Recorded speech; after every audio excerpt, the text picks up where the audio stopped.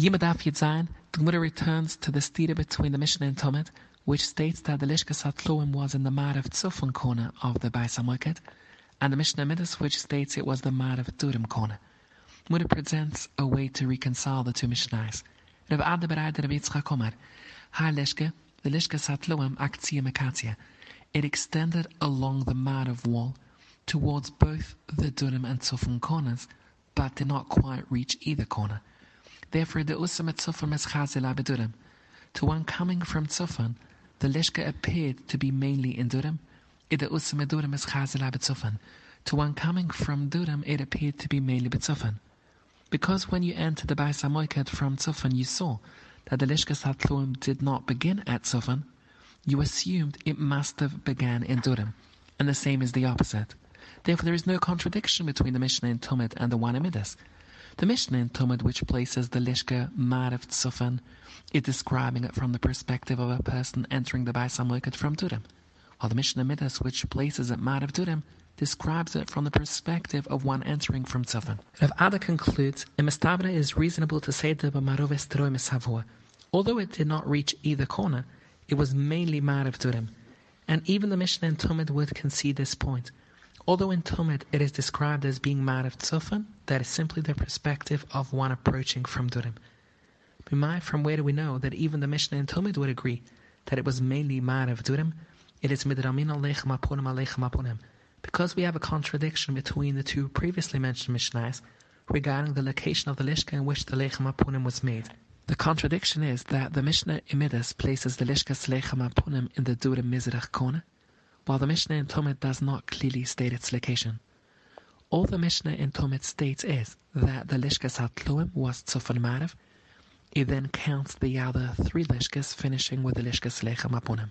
Presumably, it's listing the Lishkas in the order they would be encountered by a person facing the Lishka from the outside and proceeding to his right, meaning counterclockwise. So accordingly, if the Lishkas HaTluim was Tzufan Marav, and you count counterclockwise, what emerges is that the Lishkas Lechem Apunim was Tzufan Mizrach, and not Durim Mizrach as stated in Midas. How are these Mishnahs reconciled? And we responded to this contradiction by saying, Omar Afena B'Rayda Rabbi Shia, Marka Choshev Derech Yemen. The Tana of Masechtas Midas lists the Lishkas in the order they would be encountered by a person facing the Lishka from the outside and proceeding to his right, meaning counterclockwise, Marka Choshev Derech Smol. Whereas the Tana of Masechtas Talmud lists the Lishkas in the direction of someone proceeding to his left, meaning clockwise.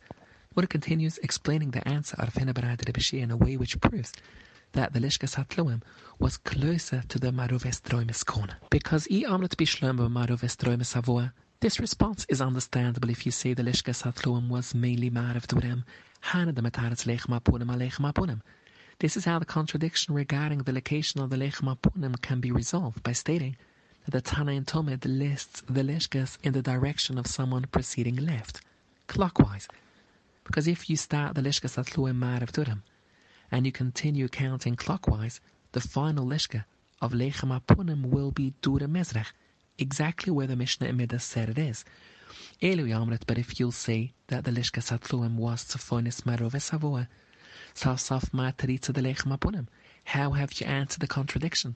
If the Lishkas HaTluim was Tzofonis Maroves, even when counting clockwise, the Lechem Apunim, the final Lishka, will be Maroves Droimis, and not Droimis Mizroches, like the Mishnah in Midas said. Elaf Shmamana Klili B'Maroves Droimis Havua, Shmamana, we can indeed learn it from this. The Gemara asks, how can the Tana in Masechtas Talmud list the Lishkas derech Smol? Ve'omamar kol penesh atapoine lo yi ele derech Yemen lemezrech. How could the Tana say derech Smol? When it responds Hanamela Ba'avoida, this rule applies only with regard to the actual avoida.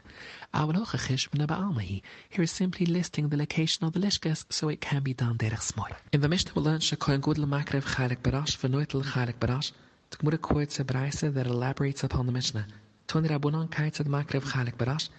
Oimer he says oile zi ani makrev, or he says mincha zi ani makrev. Kaitzad noitel chaylik barash. Oimer chata zi ani oichel, or he says ushem zi ani oichel. Vanoitel chala mishtay chalas, he takes one of the two shtay lechem offered on shvias, and arba oy chumash mimasa lechem apunim, 4 or 5 loaves from the lechem apunim. The Gemara will explain when he takes 4 and when he takes 5. Rebbe oimer le'olam chumash, he always takes 5.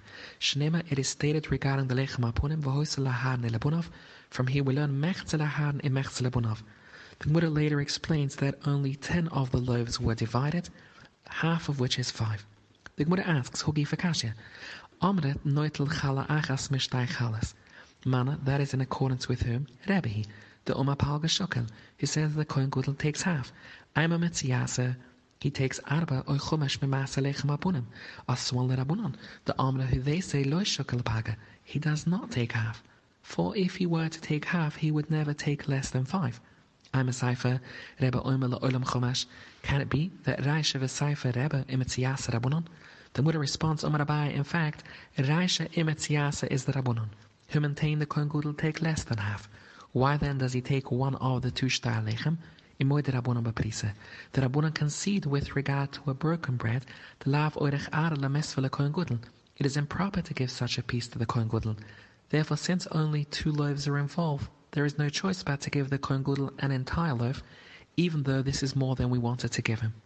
Abba now explains that Abunan in regard to the Lechem Apunim, Imai Arba Oy Chumash. This means that the number of loaves he receives depends upon a machlokas found in Masech the Seka concerning how we distribute the Lechem Apunim. According to the Rabbanon, the Amra who say there that the Mishmer Nechnes, the incoming Mishmer Noitel Shesh, the Yoitze, the outgoing Mishmer, also Noitel Shesh. It's Charagofas Tlusis Loi, and according to them, no extra loaves are given to the incoming Mishmer as compensation for closing the doors of the Mikdash that evening. Therefore, Mishtayim Esra Boy Miflik, the total being distributed is 12. Butzir Chudam Epalga, according to the Rabbunon, we have to subtract 1 less than half, Chumash Shokel giving the Kohen Gadol 5. While let it be there, Domaru he says in Masech the Sika, that the Mishmer Nechnes Noitel Sheva, the incoming Mishmer takes 7 of the 12, Shtaim Bescharagofas Luses, 2 extra as compensation for closing the doors in the evening. For Yoitze and the outgoing Mishmer Noitel Chumash, Me'eser Boy Meflek, the Kohen Gadol takes his share out of a total of 10, since 2 loaves are given as compensation and are not part of the division. According to the Rabbunon, we subtract 1 from half, therefore he takes 4. Rava Omar, another pshat in the Braisa, in fact, Kela Rebbehi, who maintains the Kohen Gadol is entitled to half. V'sovala Kerebida, Imesech the Seka, that 2 loaves serve as compensation. Therefore, the amount divided is 10, and the Kohen Gadol is entitled to 5, half of the loaves that are actually divided. What questions this approach? But in that case, Ve'elamai Arba. What does the Braisa mean when it states the Kohen Gadol sometimes takes 4? Hochomesh Boile Mishkal, he should always take 5. But a response, Lo Kashya, Hu de Ikamish Baramisakav. The case in which the Kohen Gadol takes only 4 loaves is when there is an extra mishmar that stays over as a result of Yom Tov. This mishmar gets 2 loaves, reducing the number of loaves divided between the incoming and outgoing mishmuris to 8. Hudaleka mishmaramisakav.